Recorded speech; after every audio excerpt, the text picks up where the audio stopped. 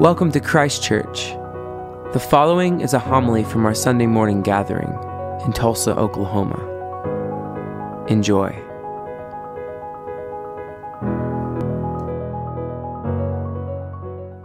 The words of my mouth and the meditations of all of our hearts would be acceptable in your sight, O Lord, our rock and our Redeemer.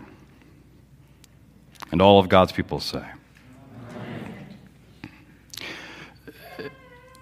Jonah and the whale is one of the biblical passages best known by unbelievers. In terms of vivid familiarity, Jonah and the whale, actually it's a large fish, but Jonah and the whale is on par with David and his 5 smooth stones, Noah and the flood, Elijah and the Almighty's still small voice. Everybody knows it. Paradoxically, most believers know very little of the narrative arc and the theological message of the book of Jonah. Jonah is no more a children's story than yesterday's dispatches from the West Bank. According to the book of Kings, Jonah was from Gath Hephar, a village in the region that would become Galilee. The book of Jonah itself gives us no background material or biographical information. Without an iota of introduction or warning, the Lord hijacks an otherwise anonymous believer's life and calls him, "Go to Nineveh and preach." And Jonah responds, "To Nineveh?" There is no verse in the hymn dedicated to the prophet Jonah, "Here I am, Lord, send me." No, instead, Jonah hightails it to Tarshish. Tarshish was in modern-day Spain. Nineveh, meanwhile, was in Assyria, Babylon, modern-day Iraq. Just so, called to go east, Jonah goes west. Summoned to travel over land, Jonah runs to the shipyard in Joppa. Deployed to the cosmopolitan city, Jonah buys a one-way ticket to escape to the end of the world where he hopes God is not. It's in the midst of his attempted escape from God's call that Jonah suffers the only part of the story you likely know. Of course, the joke is on us.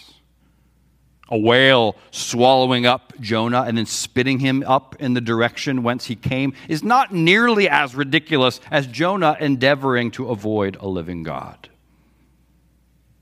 Jonah can no more slip loose of God's summons upon him than the disciples could have resisted the Lord's command to come and become fishers of men.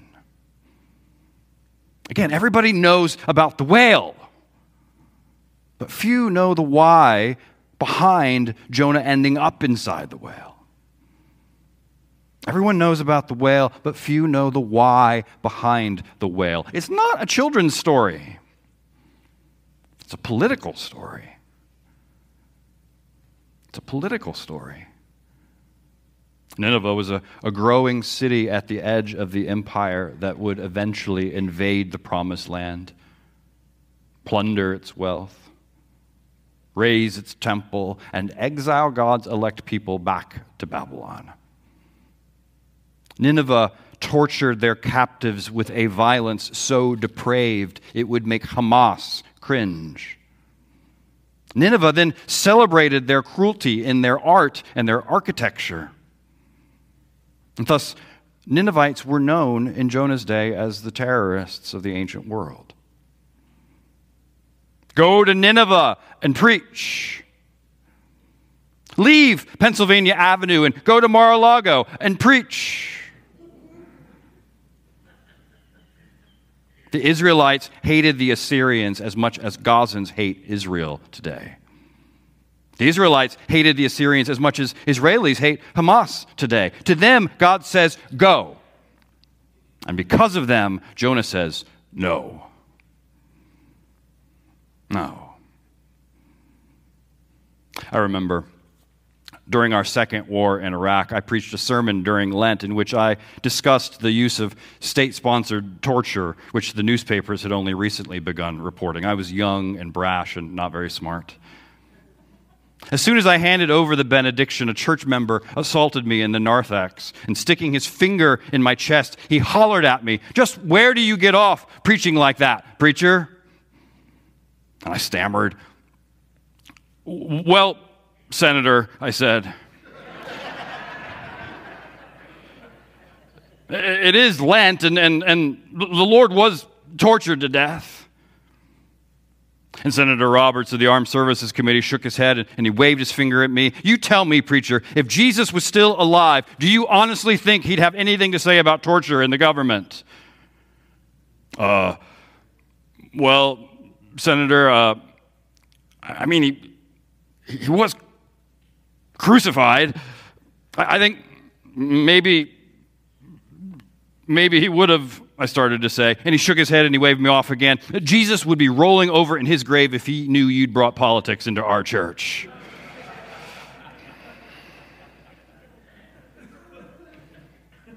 And of course, that's the rub. It's not our church. What we call our church is his body. We can insist, like Jonah, that our Lord keep out of our politics. That's fine. I'm not a sadist. It makes my life easier. I'm sure it makes Everett's life easier. But notice how that insistence on keeping the two separate, how that insistence, it assumes that the Lord is not a living God. I'm not being speculative. Before the pandemic, having returned from vacation, I arrived back at church on a Tuesday morning with a long to-do list and my whole week meticulously laid out. And then our Lord, as he's wont to do, messed up all my preconceived plans. He dragged politics into his church. And he strong-armed us into doing his work. We were in the middle of a staff meeting. A visitor buzzed the security intercom at door number 2. "I need help," she shouted into the speaker in hesitant, broken English. And Dottie, my secretary, buzzed her inside and then summoned me. I walked into the main office and discovered a woman about my age, neatly but simply dressed, with her black hair pulled back taut. 3 children sat across the same sofa as her. Their names, she told me, were Scarlett, Edward, and Dennis, 6, 12, and 14 years old, respectively. I offered her my hand, and I introduced myself in broken Spanish.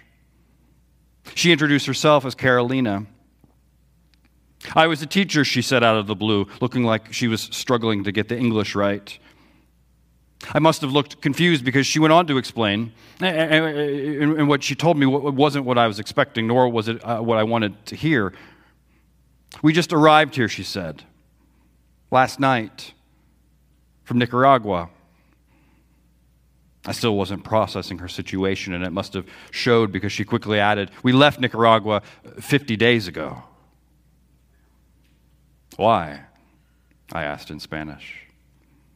"My community very dangerous," she said, and wiped away tears.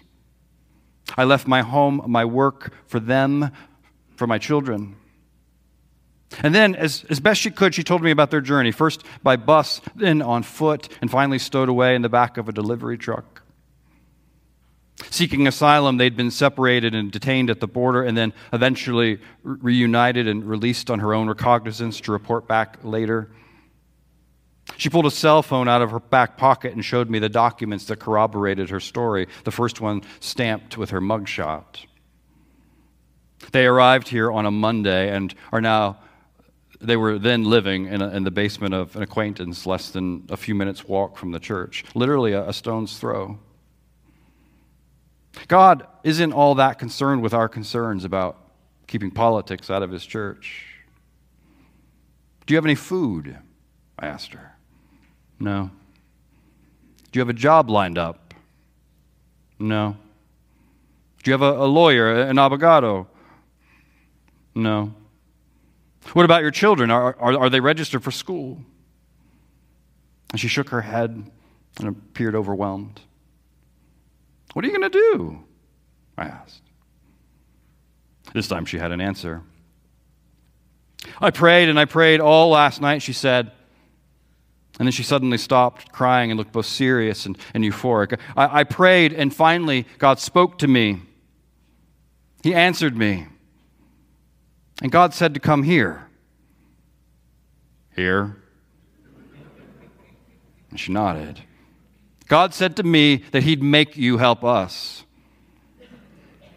He did he? And she smiled and she shook her head and she said, yes. She said yes emphatically, like she just witnessed a miracle.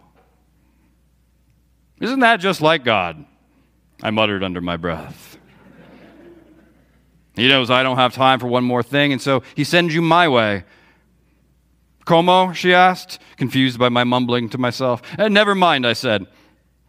It sounds like Jesus is determined for us to help you, so what choice do I have? None, she said matter-of-factly. No choice. Like it had been a serious question. As though God had called me whether I liked it or not. Once Jonah relents to God's stubborn call upon him, the reluctant prophet walks a day into the depths of the mighty city of Nineveh. In an empty parking lot, say, Jonah stakes up a big revival tent. He sprinkles sawdust on the ground, arranges rows of wooden pews, and puts a big black Bible on the podium, and he rents a sound system. He tacks up promotional posters and passes out flyers all over town. This is the original Guts Church.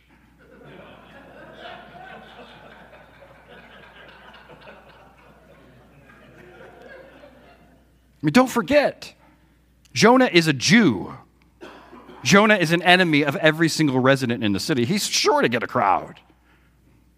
And he does. They come by the thousands with their children and their servants and their elderly parents, with their dogs and their cats and their cows even. Even the king of Nineveh shows up with his Secret Service entourage and body man in tow. Who knows what they expected? Jonah, still stinking of whale vomit, simply mops his forehead, taps the microphone, clears his throat, and makes the speaker squelch. And then Jonah says, 40 days more, and Nineveh will be overthrown. That's it. An 8-word sermon. It's not even gospel. It's all law. It's just 5 words in Hebrew. But those little words fell them all. Everyone and everything repents on the spot. The king orders a fast and leads them all to put on sackcloth and ash, even the cows and the goats and the cats, and maybe that whale too, Jonah says. They all repent. They all cry out mightily to God, because who knows, the king reasons, the God of Israel may relent and change his mind about our judgment. And that is exactly what Jonah had wanted to avoid so badly he attempted to escape to the end of the earth. We had to celebrate. Your brother was lost, and now he's found. Like Jesus summoning the disciples from their fishing nets, Jonah knew the word works what it says. And Jonah did not want his enemies to receive the mercy of his Lord. And that's the problem with a living God. A dead God can be kept safely away from our politics. A dead God can be conveniently conformed to our values and views.